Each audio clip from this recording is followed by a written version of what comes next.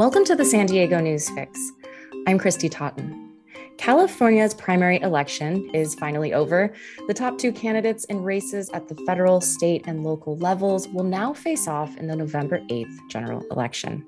In San Diego County, about 34% of 1.9 million registered voters turned out.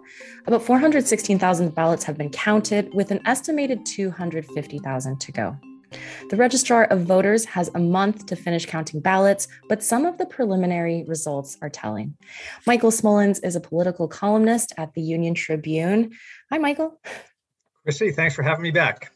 Well, let's talk about the sheriff's race. Last time around, Dave Myers, put up a good fight against Sheriff Bill Gore. This time, he is third of the top three candidates. Does that surprise you? A little bit, just because, he had a lot of strong support from, he was endorsed by the Democratic Party, and he has a lot of support from the sort of the progressive wing of the Democratic Party. Now, both he and Under Sheriff Kelly Martinez, the leader, are both Republicans turned Democrat. So there's some cross-political currents there. He was the only candidate, I believe, when he ran 4 years ago against Sheriff Gore. Now, as we know that John Hemmerling, the former city prosecutor, who's a Republican, looks like he's going to be the one to face off against Martinez in November. Martinez won, or finished first rather comfortably. I don't think there was a huge surprise about that. She sort of kind of had the image of the incumbent, even though she wasn't, because she did run the department as an acting sheriff for a while. And she also had really broad support of leaders, political leaders, community leaders across the board. So she's really the odds-on favorite going into November. Yeah, that's interesting what you said about Martinez and Myers, Republicans turned Democrat. Do you know what the reasons were? I don't really. I think, Dave Myers has been open about it, that he is gay. And I think that, where the Republican Party was going on that issue, and others, it was pre-Trump, but the party was heading in the, Donald Trump direction before Trump. Martinez was more of a recent convert, and she has been pretty circumspect as to why. I think she did mention that she did not vote for Trump. I have to assume, taken at face value, that there's just philosophical disagreements that they had with the direction of the party. Also, to be honest with you, for a political future in San Diego, San Diego, for us old timers, remember it was a Republican bastion. Now it's a very Democratic, and the whole city council is going to be totally Democratic, which is unheard of in San Diego history, or at least recent history. So those things, I think, factored into that. Yeah, I should mention that, as it stands, and again, the votes are still coming in, but Kelly Martinez has about 38% of the vote. Hemmerling has about 20, and Myers trails with 17.8. Well, let's talk about the 80th Assembly District. This is really interesting, too, because we have these two San Diego former city council members, David Alvarez and Georgette Gomez. They were both listed on the ballot twice, one to finish Lorena Gonzalez's term, the other to serve a term of their own. And interestingly, they're both leading in one of these races. What do you make of that? Well, it's complicated and complex. Let's take the finishing the Lorena Gonzalez term. That's immediate. David Alvarez won by double digits over Georgette Gomez. It had a very close primary a couple months ago. So he will be the incumbent going into November, because they had that special election to fill that remaining part of the term, which just extends to the end of the year. They're running in the normal election for a 2-year term that begins in January. So that was the primary here in the general election in November. Now, in that race, Gomez is ahead right now by about 3+ points over Alvarez. The interesting thing, there's a number of interesting things. One, the full term district is actually a different district than the special election. I know it gets confusing, but we had a reapportionment. They redrew the lines for all these districts. And so while they ran in the special election in the current district, they were actually running in a newly drawn district for the 2-year term. Now, there's a lot of overlap, but there's some significant differences. And frankly, the new district may actually be more drawn in Alvarez's favor. Now, we mentioned that Gomez is leading by a handful of points, but there were 2 Republicans on that primary ballot, and combined, they received about 30% of the vote, give or take. Now, Alvarez ran as a business-oriented Democrat. He reached out to Republicans, had some Republican support. So you have to figure a fair amount of the votes that went to those two candidates who didn't make the cut are going to go to him. So what I'm getting at here is that even though Gomez has a slight lead, I think the odds right now favor Alvarez in the general election in November. Okay, thank you for explaining that. I was a little confused as to how that happened. I hope you were able to sort it out because it is convoluted. Okay, let's talk about San Diego City Council District 2, where incumbent Jen Campbell faced a lot of challengers. As you predicted, she will make the runoff against Republican Linda Lukacs. What do you make of this race? Well, a couple of things. One, that like the other council incumbents, Campbell did advance to the November election. However, Monica Montgomery Steppe and Vivian Moreno both had between 70 and 60% support in their primaries. Campbell was teetering right around 30%. So she was under a lot of fire in her district. She's got a lot of opposition in her district, and she had strong opponents. The real surprise is that Lukacs is the one that looks like she's going to be facing. Most people were talking about Lori Saldana, a much better known political figure, a former assembly member, and a real threat to knocking Campbell off. So it was a surprise in one sense, but not in another, because Campbell is very supported by the political establishment, really both Democratic and Republican, and particularly Mayor Gloria.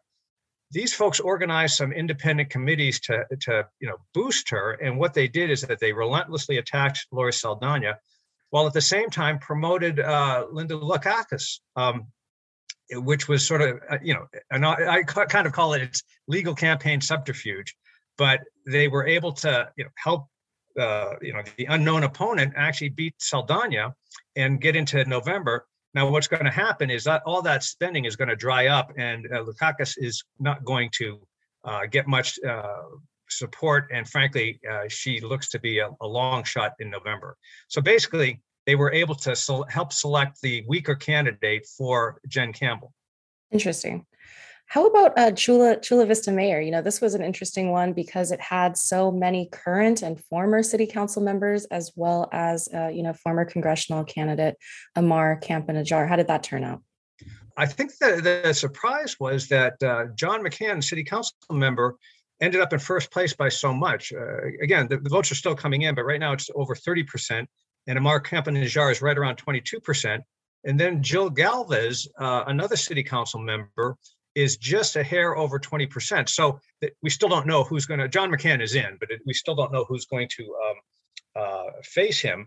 It's interesting because McCann and Galvez are obviously city officials and of Chula Vista. I'm not saying Amar Campa-Najjar isn't, but he ran in this East County congressional district and really identified with that area for a long time. But obviously he's done a good job in really, building support in Chula Vista. But I think that one is probably going to go down to the wire, and we won't really know who wins that second spot for days or weeks. And in the 49th Congressional District, it's now overseen by Congressman Mark Levin, a Democrat who's challenged again by Brian Marriott, a Republican. You mentioned it was a purple district, and there were a lot of Republicans coming after Levin this time around, but he seems to have done pretty well.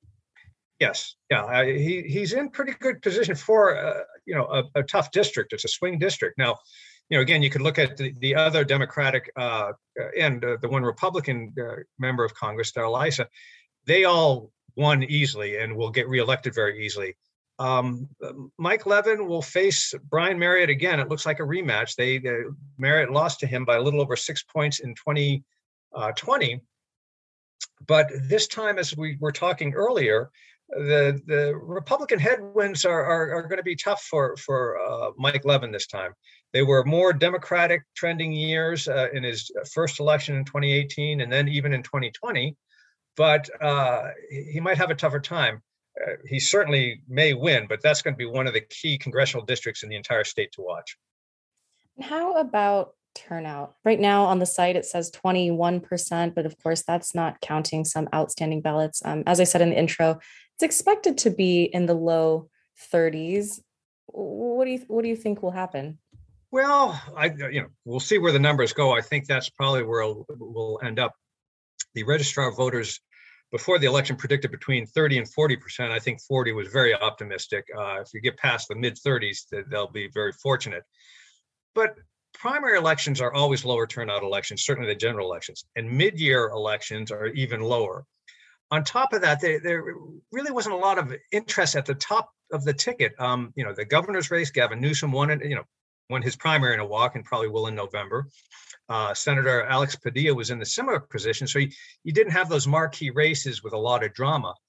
Beyond that, both the state and locally in San Diego, our elected officials have decided ballot measures should all go to November when more people vote.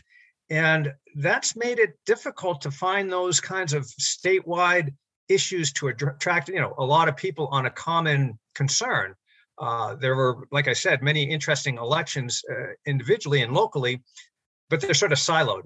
The Chula Vista race, for instance, the Chula Vista mayor's race, very interesting, but a lot of people don't really get too excited about that beyond Chula Vista. And similar with like the District 2 council race. So I think that's why we didn't have very much interest in this race in a broad sense. Okay, so the general election is coming up later this year. What will you be watching between then and now? Then? the November election is very consequential on a number of fronts. First of all these races that we talked about, except for that special election in the 80th, haven't been determined. It just merely selected the two people that are going to run in November. So November will be determinative on those fronts, but also because so many congressional districts are on the line in the similar thing where those will be determined, California is going to play a big role in whether Republicans take over the majority in the House of Representatives or not. And the Mike Levin district is one of those districts people will be watching. So the issues like abortion, gun control, inflation, and even homelessness and housing prices will, I think, resonate more with people because that's when decision makers they'll be in office and will be held to try to deal with those. Whereas here, it's sort of the preliminary round. So you just didn't have people as excited or concerned at this stage. That's not to say that they're not concerned about those issues, but I think we'll see obviously better turnout and just more excitement and anxiety, if you will, in the November election. Well, thank you for this rundown. Anything else you'd like to add? No, thank you very much, Christy. We'll, I'm sure, talk again, hopefully before November, but certainly then.